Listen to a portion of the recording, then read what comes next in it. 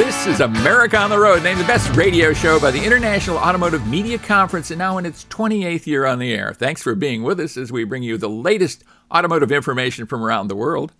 A major automaker has had so much difficulty with supply chain issues and inventory shortages that it called a national press conference to explain.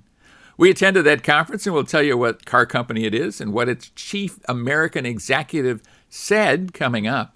Interesting stuff. Can you afford to buy a new car right now? A new survey shows that a lot of Americans are concerned about affordability these days. You could be one of them.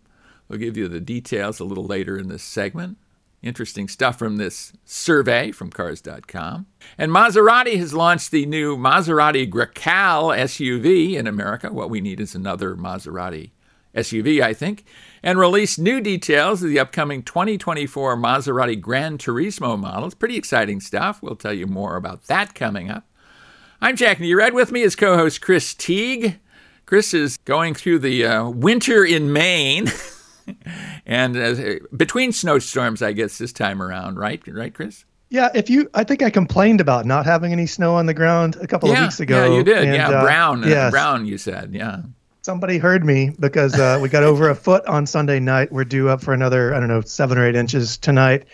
And it's just been a lot of fun, cleaning up all that much snow. Some of the snow piles are taller than my car right now. Yeah, well, I know what that is. Well, he lives at one end of the country. Chris lives at one end of the country. I live at the other, where this week we had an earthquake. So we got that going for us. We talk about cars here, the car industry, how you can get the most for your automotive dollar. And, you've got snow there. You've driven some interesting cars lately. What's going on with the family? Family's doing all right. We're a little bit under the weather this week, but feeling fine. I'm feeling fine. Just need to stay away from other people for a little while, but we're doing well. It's it's got a lot colder here, and it's interesting. I've been testing electric vehicles, the one I'm going to talk about later in the show. So the temperature change has been a good chance for me to test out the battery and range on some of these vehicles. Yeah, and it's important to note that a lot of times when you have cold weather, the range goes down. You have more difficulties than you might imagine. So I want to hear your real world experiences with the vehicle. And the vehicle, I think, was the Genesis GV60, correct? It was very impressive. I have some very interesting thoughts related to the weather and how things behave, so I can't wait to tell you about it. Yeah, well, I look forward to that. I will be road testing the very hot 2023 Hyundai Elantra N. And I'll tell you, this is one of the most enjoyable cars I've driven in months. I really had a blast with this car. I got a chance to test it for a week, and I'll have a full report on that.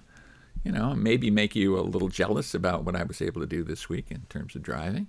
I'm very excited about our special guest this week. Ralph Gilles is the head of design for Ram and, of course, the other Stellantis brands in North America. And we'll be talking with him. We got an exclusive interview with him about the Ram Revolution concept, the truck that they introduced, the concept truck they introduced at CES. It's a wild vehicle. No one can describe it and tell about what it represents better than Ralph, so stay with us for that interview. But before we do anything else, we'll be bringing you some the most important auto-related news from around the world. Let's jump into that. The brand I was talking about that decided to do this national press conference was American Honda, and I think they're doing it in response to the fact that their sales for 2022 lagged what a lot of people expected they would be. And I think they lagged what they expected they would be. And I think they decided, well, we better explain this because they seem to have a lot more problems with supply chain issues than many other brands, and including the Koreans that we're talking about in this show. I mean, they seem to weather that problem without much difficulty, continuing to supply cars and build market share. Honda went the other direction. So interesting stuff they had to say. They didn't really get specific about what issues they had, but they were down in inventory very, very low, much lower inventory than they were used to. And one of the statistics they quoted was a high turn rate, which means that when a vehicle comes in, how quickly it turns over. And this was at a historic rate. I mean, when a vehicle would come into a dealership, it would almost immediately sell. Their turn rate was 77%. Their days supply of cars on the ground was in single digits. Usually it could be something like 50 or 60 days, depending on the car company. So when it's less than a week, that's indicating they have no inventory there, and it's hard to sell cars when you don't have cars to sell, right? So I guess that was the big thing that they were talking about. They also gave us some insights into their product cadence, which is interesting. What's your take on their supply issues versus other people's? Well, as you mentioned, it is interesting that some others were able to, I'll say, pull it off. I don't know that anybody felt like they were doing it smoothly, but the others pulled it off. Honda's been beating this drum for months. I think it was, August, September, they started talking about some models were going to show depressed sales numbers compared to the last year. I think it was like the Civic and the Pilot or something like that. I don't know. I mean, did they give any indication of why this was the case, of why they had so much difficulty compared to others? Well, I think one of the big issues was they were in the midst of launching two really important vehicles for them and on the verge of launching two others. And the HR-V and the CR-V, their two smaller or their small SUVs were being launched as this was happening. And, those are high volume vehicles, especially the CR-V, and they just weren't getting enough. And when you do a complete change like they did with both of these vehicles kind of back to back, which is rare for a car company anyway. That's kind of bad planning to do them back to back. So you have two important vehicles that are transitioning, and thus there's some production issues there. But I think they had many issues beyond that. They eliminated some trims. They kind of concentrated on upper level trims. They eliminated the LX trim from the CR-V, for example. And now they're about to launch an Accord. The Accord is arriving in dealerships now. It's certainly a giant vehicle for them. And the Honda Pilot, which is their midsize SUV, also a high-volume vehicle. So they were stuck kind of in launch mode for all these really high-volume vehicles, just as inventory is basically drying up. Yeah, and it is interesting. I keep using that word, but it'll be interesting to see how they cope with this going forward, right? Because Honda's moved a little bit slower towards electrification than other automakers. They announced yesterday or the day before that they're splitting off a business division to handle electrification, and they're trimming some of their international operations. So I'll be invested in the outcome here because I like Honda. I'd like to see them succeed. Right. Well, part of the product cadence is exactly what you're talking about. A lot of hybrid electric models, which is part of their electrification strategy. They believe that people getting into hybrids is kind of the baby step to get them into a full electric the next time around. A big percentage of their Accord sales will be hybrids, because their up-level powertrain is a hybrid powertrain in the Accord that's just now being launched. So that will be interesting. They want to have 100% electrified sales by 2040, but that includes hybrids. And then to have zero emissions by 2050. They didn't say all electric. They said zero emissions by 2050. So we'll see what happens with that. They also said that Acura will be selling 100% digitally starting in 2024, which is interesting because maybe a lot of people who want to buy Acuras don't want to buy them digitally or want to start their transaction digitally, but then go into an Acura dealer and do that. I find that, are they going to then force them at the dealer desk to, enter the rest of the information on a computer so it can be 100% digital? I don't quite get that. I do get the fact why they would want to allow a complete transaction to take place online, but I don't understand why they would say 100% of our sales will be digital. I guess everything's computerized, so maybe they're all digital now, right? Everybody's sales might be. In terms of product cadence, Honda brand is going to have the year of the SUV, or it just has completed the year of the SUV, but is going to, I guess, extend it into 2023 with the new Pilot and Pilot Trail Sport. We got a preview of that. I think we actually interviewed someone from Honda about that vehicle and had that on the show maybe a month or so ago. Pretty cool stuff. I'm excited about what the new Pilot is going to be like, and the Trail Sport will actually be a vehicle with some real off-road chops. It's not exactly a Jeep, but it's certainly well beyond what the current Pilot Trail Sport will be. Well, we talked about the fact that there is economic uncertainty out there as pertains to affordability of new cars. And this new survey from Cars.com certainly dove into that. Fewer than half of Americans are feeling financially confident going into this year. Here's a statistic that really kind of blew me away. 54% are still planning to purchase a new vehicle. You're feeling financially kind of, and at the same time, you're going to buy a new car. I scratch my head at that. Well, we've been hearing of recession and not recession, and who knows what's actually going to happen going forward. But it is striking to see how many people either ignore that or just don't believe it's real and just move on with the car purchases that are climbing in price. About 25% of people expect to spend less than $20,000 on this new car, so they're obviously setting their sights fairly low. There are very few new cars available for that price, so that strikes me as a lot of people buying used cars, which certainly isn't a bad idea.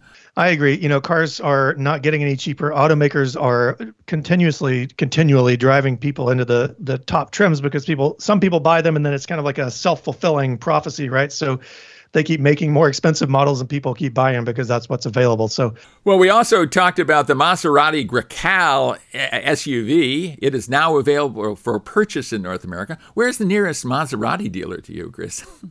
Boston? I'm going to say Boston, probably. That would be my guess. They have a Ferrari dealership too. It will be. They priced it $63,500 for the entry-level GT trim. Pretty cool vehicle. I'm looking forward to driving it. I love the fact that Maserati is embracing their Italian heritage. That is their differentiator. And, I personally love Italy. I love the fact that, they're using heritages rather than being international. I think that's pretty cool. I guess that's it for the news segment. When we come back, we will be road testing some very cool cars, including electric GV60 from Genesis. And I was driving the Hyundai Elantra N. So stay with us for that. We'll be right back. Welcome back to America on the Road. It is road test time with Chris Teague. This is Jack Nerad back with you. And we have some, I think, fascinating vehicles to talk about. Not just interesting. I think these are fascinating vehicles. You were driving the Genesis GV60, a big contender in the North American SUV of the year, all electric. Tell us about it. Yeah, Jack, this is the second Genesis EV I've driven. A few weeks ago, maybe a month ago, I drove and we talked about the electrified G80 sedan. And I also have driven the Hyundai Ioniq 5. And it's really interesting to see how the two brands, I should say, differentiate themselves from each other on the EV side. The GV60 actually rides on the same platform and has a lot of the same tech as the Hyundai Ioniq 5 and the Kia EV6, which gives it a fantastic foundation to build on because both of those are excellent EVs. But the GV60 starts at around $60,000. My unit as tested was right around $70,000. Not cheap at all, but it is a bargain in its segment. If you look at some of the vehicles it competes with, the Audi e-tron, the Q8 e-tron is $87,000. The BMW iX is over $80,000. So this could be viewed as a bargain, and it does have plenty of great features to justify that price. I tested the performance all-wheel drive model. It comes with 429 horsepower all-wheel drive, and it has a really cool button on the steering wheel, Jack. I'm going to get your thought about this. It has a boost button. So the other day on the highway, it was already going 60. Hit the boost button. It drives horsepower from 429 to 483 for a brief period of time, for 10 seconds, they say. By about 5 seconds in, I was already exceeding the speed limit, so I stopped. But what do you think about that? I think it's really cool to use the electric powertrain like that. You know, it strikes me as being video game-like, and I think that's maybe a cool thing, right? I mean, certainly there's generations now that have grown up with video games and computer games and all that kind of stuff. And to have that kind of thing in a car, I think is involving, right? I mean, it's a little fun thing you can do. It really has no practical benefit, but it's kind of a blast. Well, if you want to feel like a Formula One driver, right, they have push to pass, right, drag reduction system. So, but very, very interesting car. Really love the powertrain in this thing. It's unendingly quick. You really don't need any more power in a vehicle than this. Range does suffer with some of that horsepower, though. So it's only got 235 miles of range. We've been down in the single digits at night here consistently for the past 4 or 5 days. And I can tell you that letting the car sit in the cold weather and then having to heat it back up in the morning, so you have to defrost the windows and all that, that definitely drains the range. So in about 2 or 3 days of driving, I had gone from 235 miles of range to 109 miles of range, and I had not driven 126 miles, whatever the math comes out to be there. I think I might have done about half that. So if you're buying an EV and you live north of the Mason-Dixon line or Washington State or somewhere in Montana maybe, keep that in mind because you do lose range, heating up the seats, heating the cabin, turning on the climate controls, running the stereo, all that good stuff. But I digress. So the inside of this thing, Jack, is plush to the max. It has Napa leather upholstery.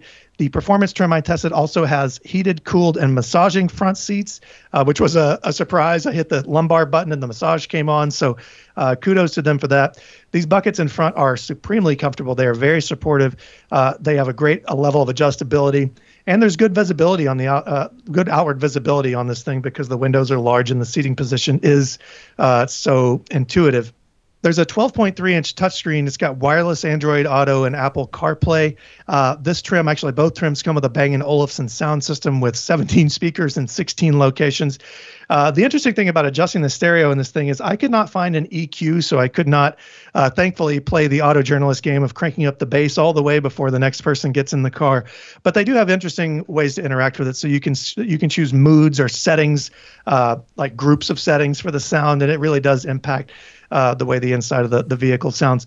Full suite of safety equipment in this Skyjack. It's got blind spot monitoring, automatic emergency braking, forward collision alerts, rear cross traffic alerts. The one thing I will say is with all the snow that we have on the ground now, and all the snow that was at that time sticking to the car, the sensors absolutely hate winter weather. The car kept thinking I was getting backed into or somebody was going to ride into the side of me when I'm really just driving down my driveway, which has snow piles up to my shoulders at this point. All around, Jack, I think this is a great EV. I think, the range is a little disappointing for me. They will probably make that better in the future. But for the price and for what you get, I think compared to its competition, it's a great buy. I think it's a really cool car. I like a lot of things about it.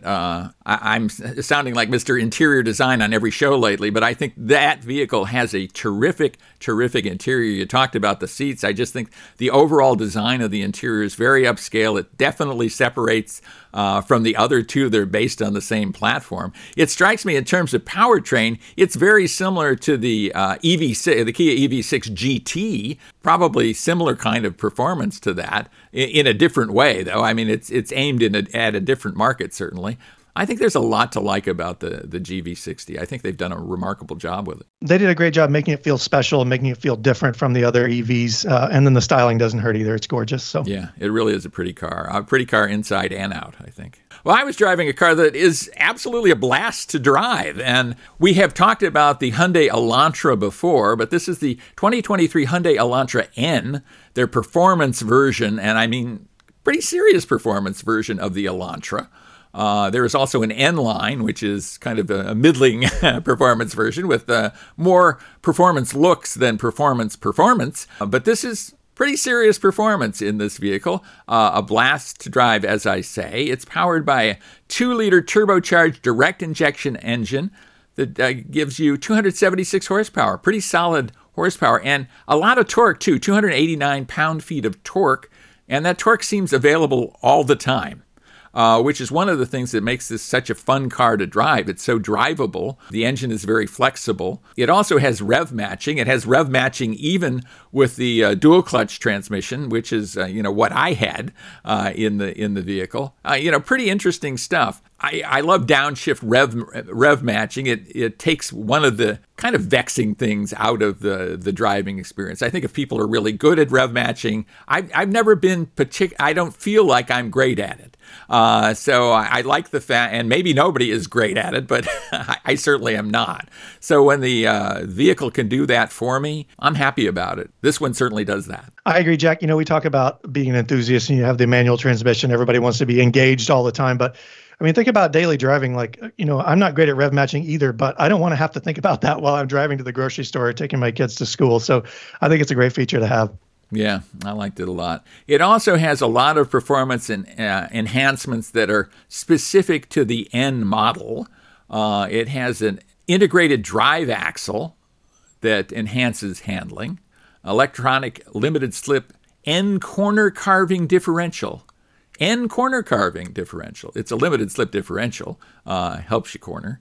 Certainly performance tires, Michelin Pilot Sport 4S tires, 19-inch alloy wheels.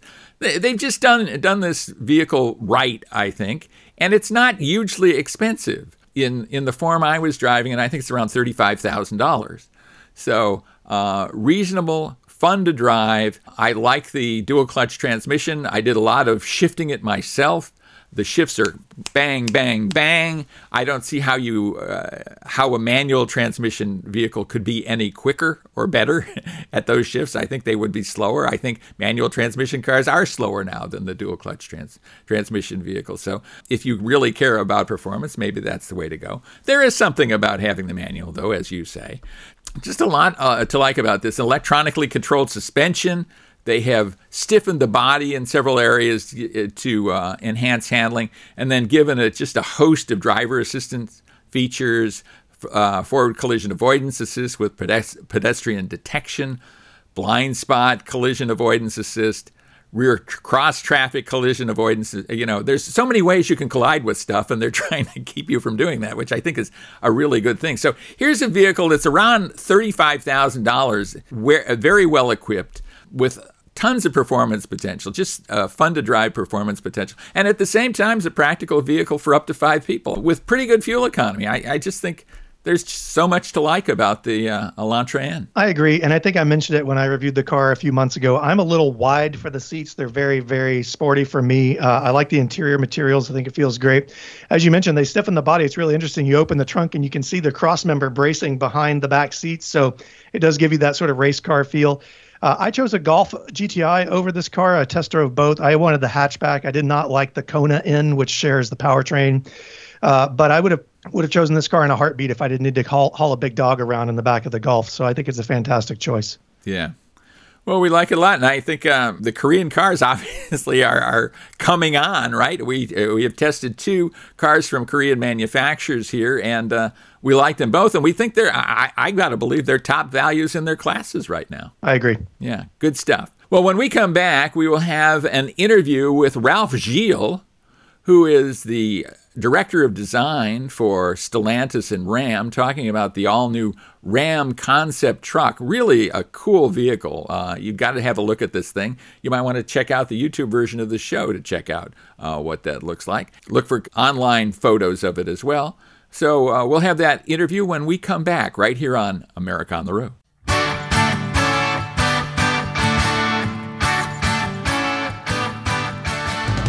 Hi, this is Jackie Redd, host of America on the Road. I'd like to tell you about my latest book, Dance in the Dark. It's a crime novel inspired by true crime. Many people have told me it is the perfect follow-up to Fatal Photographs, my true crime account of the notorious Hollywood bathing suit model murder case. In Dance in the Dark, Jason Griffiths is a rock and roll drummer turned computer programmer who fears for his life, but he doesn't know why. After living a quiet life for years, suddenly his girlfriend leaves him. He meets the most beautiful woman he has ever seen, and within days, he's wanted for the murder of a drug cartel enforcer, a murder he didn't commit. The cops think he did it, though, and so does the boss of the cartel, so he's stuck between the law and the mob with nowhere to turn. The only person who might be able to help him is the new woman in his life. But will his stunning new companion be an asset or an enemy? And can he escape the desperate situation he's trapped in? Dance in the Dark is available in paperback and as a Kindle ebook at Amazon and at E.M. Lancy Publishers. Right now, it's at a special low price that will save you $5. That's Dance in the Dark by Jack Arney Redd.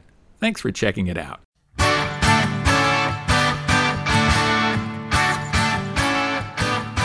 Welcome back, everybody, to America on the Road. Jack Arney Redd with you, and we have a terrific guest, a guy who's been on the show before, Ralph Gilles, is head of design for Stellantis, talking about the Ram 1500 Revolution BEV concept truck introduced at CES. Ralph, thanks so much for being with us. We do appreciate it. Absolute pleasure to be here. What an honor. Well, it's an honor for me to talk to you about this thing, and this might be the wildest thing I have ever seen come out of your studios, and in a good way. Let's talk about this concept. You've got to be very excited about this thing. We are, and it really is a design thinking project out loud. I mean, we're trying to put a bit of a flagpole in the ground as to where we're headed as a brand, also a company. A lot of ideas that have been banging around inside the building. On other concepts, whether it's remember the Chrysler Portal, I don't know if you remember that vehicle had the track system, and there was all these, again, ideas that are now in one concept. So a lot of fun to work on it, but also very significant for our brand, but even for the company in general. because Ram is one of the biggest and most profitable parts of our business at Stellantis. Yeah, this is a big thing for you in so many ways. It's not just a big vehicle. It is a big vehicle from a volume and profits point of view for your company. Very important vehicle. And that's it's a vehicle that a lot of people might not, or a lot of companies might not take a chance on, right? I mean, we have seen your competitors be very conservative in the electric space here. And this is not that, is it? Yeah, and it's exactly. Thank you for recognizing that. We are taking a bold step with the proportions, with the aesthetic. We got rid of our traditional Ram grille that we've had for years, almost 40 years, and the Ram badge itself is gone. The Ram head logo is gone. We're now with the letters, but those are new now. The light signature is all part of messaging. This vehicle is really a big signpost as to where we want to head.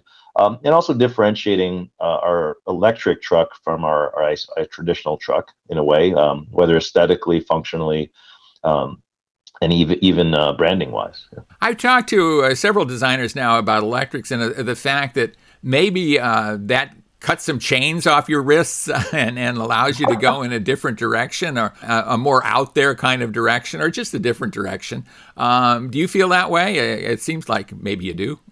Yeah, yes and no, and I think there is a bit of a trap there where you can maybe try too hard to yell at the mountaintops, "I'm electrified," and make the vehicle a little bit of a caricature of itself in terms of overstating its futurism just for the sake of it. So we've been talking to our customers along the way as to what they want, and they definitely love their trucks today. So we're trying to take our current base of customers and take them along the journey, not just leave them behind and say, "Arrivederci, we're going to go this way." So there's the careful balance of making them feel at home with what we're doing, but at the same time be very excited. So I can't wait, honestly. Just like a lot of what you just said, you saw the imagery already. It's embargoed till tomorrow, but the world will see the truck in a few hours here. And I can't wait to hear the chatter. We're going to be listening closely. We already kind of set our direction internally, but at the same time, it's interesting. We still have time to fine tune and to explore and go further. And this concept, if it's successful, will make my job with the engineers a lot easier. Yeah, I like that. Let's talk about the goals for this design and for the truck itself. Kind of rethink the layout. Number one is exploit this new Stella frame. It's a fantastic frame that lives underneath this design. It still is a frame. It's still a body-on-frame design, but there's no IC engine anymore. So we're able to move the firewall, the windshield forward. We've added more people space, yet we haven't really taken away any cargo or storage. In fact, we have a frunk now, a huge frunk, one of the largest ever. But it has a neat trick. It has a pass-through, a super pass-through, that goes from the front, right behind the front bumper to the end of the tailgate. You can put an 18-foot plank of wood or PCV pipe or whatever you want in there. And that all came from conversations with our own teams internally, with our customers, and kind of deconstructing the latent needs of a truck owner. They seem to never run out of things they want to do with their trucks, so we're trying to elevate the functional game, at the same time bring in an all-new aesthetic that is very sporty, very sleek, yet still rugged. Yeah, I know. I think a lot of people might look at this truck and go, wow, it's swoopy, wow, it's cool, wow, it's futuristic, and miss the functionality of it. And I think, from what I've read about it already, there's a ton of functionality here. Talk to that a little bit, would you? Yeah, I'm glad you say it that way, because we didn't want the functionality to overtake the design. To us, the aesthetic is probably the first thing we want people to like. When they see the truck going down the road or see it on stage, it's like, I want them to fall in love with, find it attractive, number one. Two, you discover the truck as you open the doors, and you're like, whoa, they've done it again. I hope is a response. And we've been trying to elevate the interiors of trucks for a while now, make them more comfortable, more luxurious. Now it's about tech. We're actually using unusual materials. We're using slate now instead of leathers. We're using apple leather instead of traditional animal leather. Again, a nod to sustainability, kind of trying to take, we kind of got our customers a little bit spoiled with luxury. Now here's how we reinvent luxury, using lighting in a more creative way, showcasing the tech, but not having the tech overtake the interior. You want, 80 inches of screen. We still have a reasonable amount of screen because we want the rest to be there for function and space and storage. So all of those things, trying to create a super livable space that you want to spend a lot of time in. And one of the features of making the cab bigger than ever is having the bonus third row, which is another innovation that came from our design design thinking project. Yeah, I mean, that really jumped off the page when I was reading the materials that were sent before the interview, and I had pretty interesting stuff.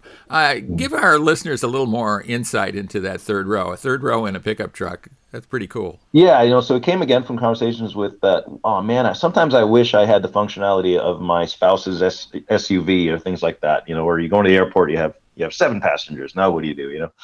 So the third row is meant to be an occasionally used third row, but it folds away, and the second and first row are on track, so you can actually choose the spacing you want, which again comes a bit from our minivan experience. So you can put cargo in there. You can really push the center seats all the way back, and if you have 2 giant golden labs, you can have them in comfort there. And then the rear seats, the third rows, are removable, and they can become a bleacher comforts. So you can put them on top of bleachers, or you can clip them in the bed of the truck backwards and tailgate, at the next bowl game or whatever. Yeah. So there's a lot of thinking like that. That's cool stuff. Super cool stuff. Well, let's go through the interior a little bit as long as we're on that. I mean, a lot of stuff there. Why don't you walk us through it? Yeah, on the concept now, it may not make production as you see it, but the concept has these saloon doors, right? The idea there was to showcase this cavernous interior, which almost looks more like a private jet than a passenger vehicle. And that was on purpose. We believe the second row and should be just as comfortable as the first row. So it really is something to behold. Then there's the lighting. The lighting of the interior was inspired by the front end, the tuning fork front end, which has that welcome lighting and also signature lighting. We did the same thing. We gave the interior signature lighting, which emanates from the center of the instrument panel, travels through the doors all the way around, creates this incredible ambiance, something, again, you don't associate to a pickup truck necessarily. Which allows you to change the mood, a relaxing mood. You can kind of impress your friends or just shut it off, So again, lots of ideas. We filled a room full of Post-it notes when we were thinking through this project. Before we even put pen to paper, we just threw ideas on the wall. Some ideas have been sitting around for a long time. A lot of ideas are patent worthy, like the rear diffuser, the movable diffuser underneath the bed of the truck. So just one idea after another. I hope they all make it to production, but they're out there now, which is what's important. Yeah. Well, let's talk about the exterior. I mean, we kind of talked about it in broad strokes, but we didn't get into details on it. And it is a really striking exterior. Tell us about the features of the exterior. Well, thank you for that. Actually, the idea was, number one, make it striking, make it arresting to look at. Because I think trucks have to be good looking, not just functional. They are an expression of their owners in a way. So we left a little room there for future exploration on making the truck tougher, just like our TRX, for example, or more luxurious. So we have that ability to kind of bend the light a little bit as the basic bones are good. It has great proportions. But speaking of proportions, the idea was to actually shift them a little bit. As we grew the cab, yes, the cab is longer, but we moved the bed brake, let's call it. That line is now skiving through the door on purpose to re-proportion, make sure we don't lose those critical proportions that people like about pickup trucks. And we also lowered it. It's not that much longer than today. Overall length is only maybe a couple inches longer than a classic 1500, but it's a lot lower. I won't quote you numbers, but it's at least 3 inches lower, and that was for aerodynamics. And then we had to reconstruct how we lay out the interior so we don't lose any actual space inside. But to the wind, it's much more wind cheating than ever before, especially when the tailgate is closed. We're looking at some really cool features that help the aerodynamics from the bed to the tail. But the pièce de résistance, so to speak, is actually the diffuser. We found a lot of work underneath the truck. Came from our passenger car programs. So all ideas chasing efficiency, but when you see it in totality, it's like a form follows function thing. It ends up being just pretty damn cool. Yeah. It is cool. Absolutely cool. Well, I mean, look for this. It is the Ram 1500 Revolution BEV concept, introduced at CES. Ralph Gilles, marvelous design guy at Stellantis. We've spoken many, many times, and it's always wonderful to speak with you because I love talking about this kind of stuff. And you always have something great to show. So thanks so much for being with us. We appreciate it. Thank you so much, Jack. Have a wonderful day, and Happy New Year to you. Happy New Year to you, Ralph. You take care. And stay with us, everybody. We'll be right back right here on America on the Road. Welcome back to America on the Road with Chris G. Jackie Wren with you. And it's listener question time, the final segment of the show. And, we love to help you out by answering your listener question. We've been around this industry for a while now. One of us may be a little bit longer than the other, but the other is very bright and comes at it from a very good place. So we'd like to help you. It's easy to get a question to us. Just send it to editor@drivingtoday.com, editor@drivingtoday.com, and it will be routed to us, and we will answer your question on an upcoming show, just as we are answering it for these people today. And the first person we're going to take the question from is Sherry in Dover, Delaware. This is the question. I'm researching mid-size luxury sedans, and I'd like your opinion. There are lots to choose from. Boy, there are lots to choose from, that's for sure. Do you have any favorites? What is your recommendation? Chris? There are a bunch. There are probably more luxury mid-size sedans than there are non-luxury mid-size sedans. I haven't counted, though. But it's really hard to go wrong with Lexus. It's not the Lexus ES is not the most exciting choice in the segment, but you can get it in a hybrid. It's got great interior comfort, good space, and Lexus tech has improved for the newer model years, so you don't get the clunky infotainment system anymore. We talked about the Genesis GV60 EV in the last segment. I will say the Genesis G80, which is the gas-powered sedan, is a good choice there. You can get it as an EV for far more money, but even the standard sedan is great. It's got a good enough power, plenty of room inside. And then the last one I want to mention, Jack, is a Cadillac CT5. I think that GM's chassis tuning, even if you're not looking for a sports car, this car handles well, it has a great ride, and the interior feels nice enough to justify the price, which actually isn't that bad compared to some others in the segment. So what do you think, Jack? It's interesting. Last time around, when we did listener questions last week, and I forget what the question was, I think it was maybe midsize or small SUVs, we were spot on. We had the kind of the exact same. And here, my choices are way different. I mean, way different. I mean, I share your enthusiasm for the Genesis G80, and I think the Genesis G70 is also probably a good vehicle to look at in the same vein. It's obviously a size down, smaller, probably a compact, as opposed to a midsize. In this instance, I love the 5 Series from BMW. It's been one of my favorite cars. I knew you were going to go there. And it's still really, really good. And the Mercedes-Benz E-Class, I'm obviously cherry picking the absolute tops of the segment here, but those are wonderful, wonderful vehicles. I just love them, and I have a soft spot for Audis too. The Audi A6 is a terrific car. So we're kind of naming every vehicle in the segment here across the board, but I really do like the German luxuries in this particular class. I think this is kind of the sweet spot for them, and I think they nail those cars. I think the E-Class and the 5 Series and the A6, those are just awesome cars. Yeah, I think I'll agree with you there. I'm going to stick to my choices, but I think those three are great. The 5 Series is a fantastic car in all of its forms. You can get it in a hybrid. You can get it older models as a diesel. You can go all over the place with it. So they're all fantastic cars, but I do agree with your choices. Yeah, and we haven't even touched the electrics, and maybe that's not something that Sherry's interested in. I think we're talking about the more conventional vehicles or maybe hybrids. A lot of these also have mild hybrid powertrains in some of the models that add to fuel economy and don't kind of are transparent to you on a day-to-day basis. I think all the E-classes have mild hybrid now, the 48 volts. So yeah. Well, we were just talking about electric vehicles, and I look at the next question. It's from Bill in Petoskey, Michigan. And he is asking about electric vehicles, so let's see what he has to say. He says, I really think I want an electric vehicle this time around. Am I wrong to think that way or to feel that way? And then, do you have thoughts on which EVs are the best value? So attack both of those questions. Number one, is he wrong to feel that way? No, I don't think so. I think EVs are becoming more compelling for more people. I think we've talked about this a lot, though. I think there are some situations where people might be better suited in a plug-in hybrid or even a standard hybrid. But I don't think you're wrong to think that you should buy an EV or want an EV. So that shouldn't be on your mind. In terms of the best value and which EV you should buy, the world is growing. The EV world is growing. But I'm going to come back to it. I think I've recommended these two vehicles before. The Chevrolet Bolt EV and the Chevrolet Bolt EUV are two great choices. They're at the low end of the price spectrum. They offer great interior space, good tech. They're front wheel drive. You're in Michigan, so you can throw some snow tires on there and you'll get around just fine. If that's not your thing, the Nissan Leaf is a decent EV too. It's got a good price tag. But if we go up another step, I think my overall winners would be the Hyundai Ioniq 5, the Kia EV6. If you can afford them, I think they offer the best mix of range, power, tech, and styling. But again, you can't really go wrong with the Bolt EV or EUV, especially at the price. Yeah.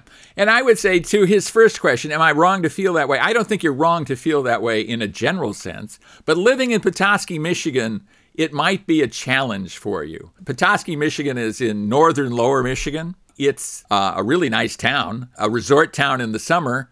Very challenging weather in the winter. You're encountering that with an EV right now in Maine, Chris.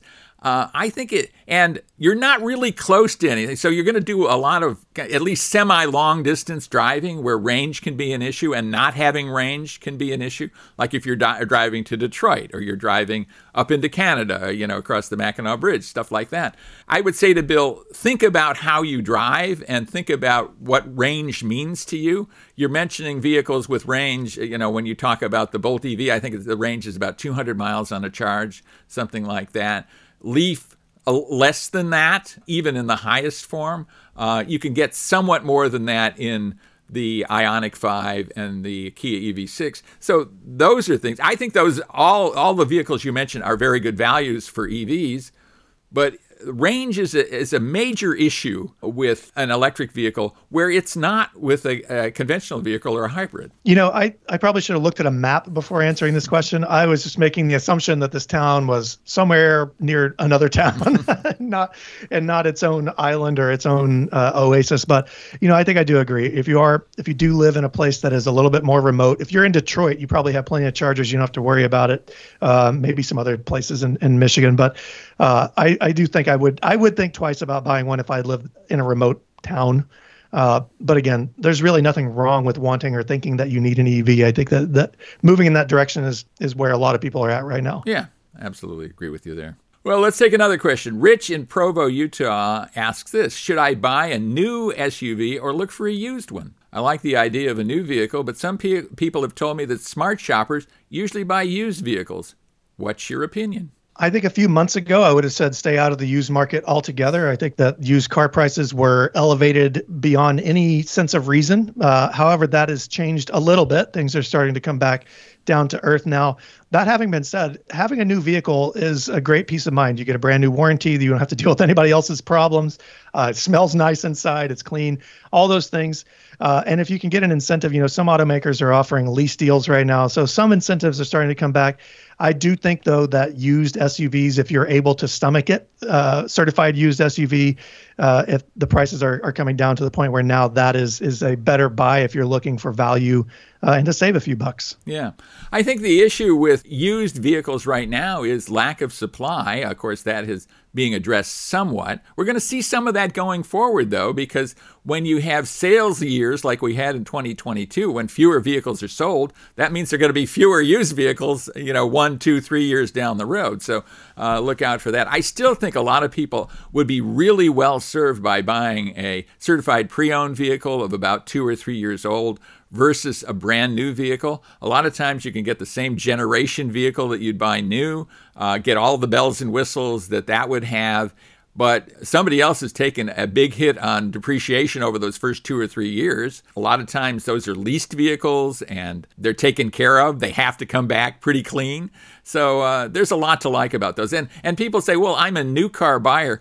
Everybody right now is driving a used car, right? I mean, unless they're just driving off the dealer's lot, they're all in a used car. Now, they might have bought it new, but it's used now. Look to that. We often buy used cars in my cheap tightwad family, and it has served us well financially. And I think dealers don't mind selling you a used car either, because they make a lot of money on a used car typically. They do. And as you say, supply is a little constrained, but I've been watching wholesale values very closely, which is the price that dealers pay for their inventory.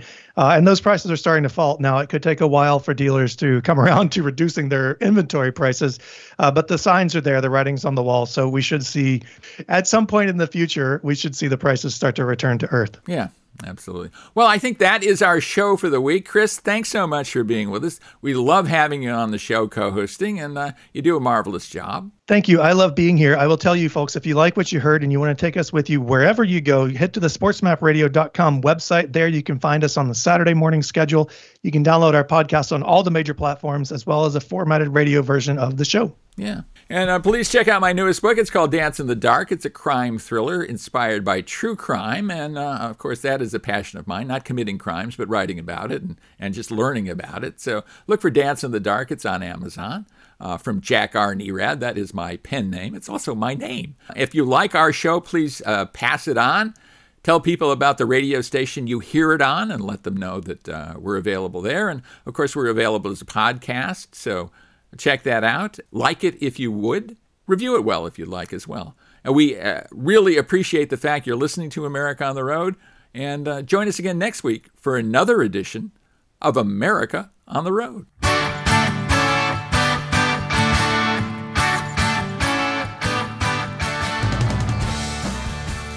Hi, this is Jack Nerad, host of America on the Road. I'd like to tell you about my latest book, Dance in the Dark.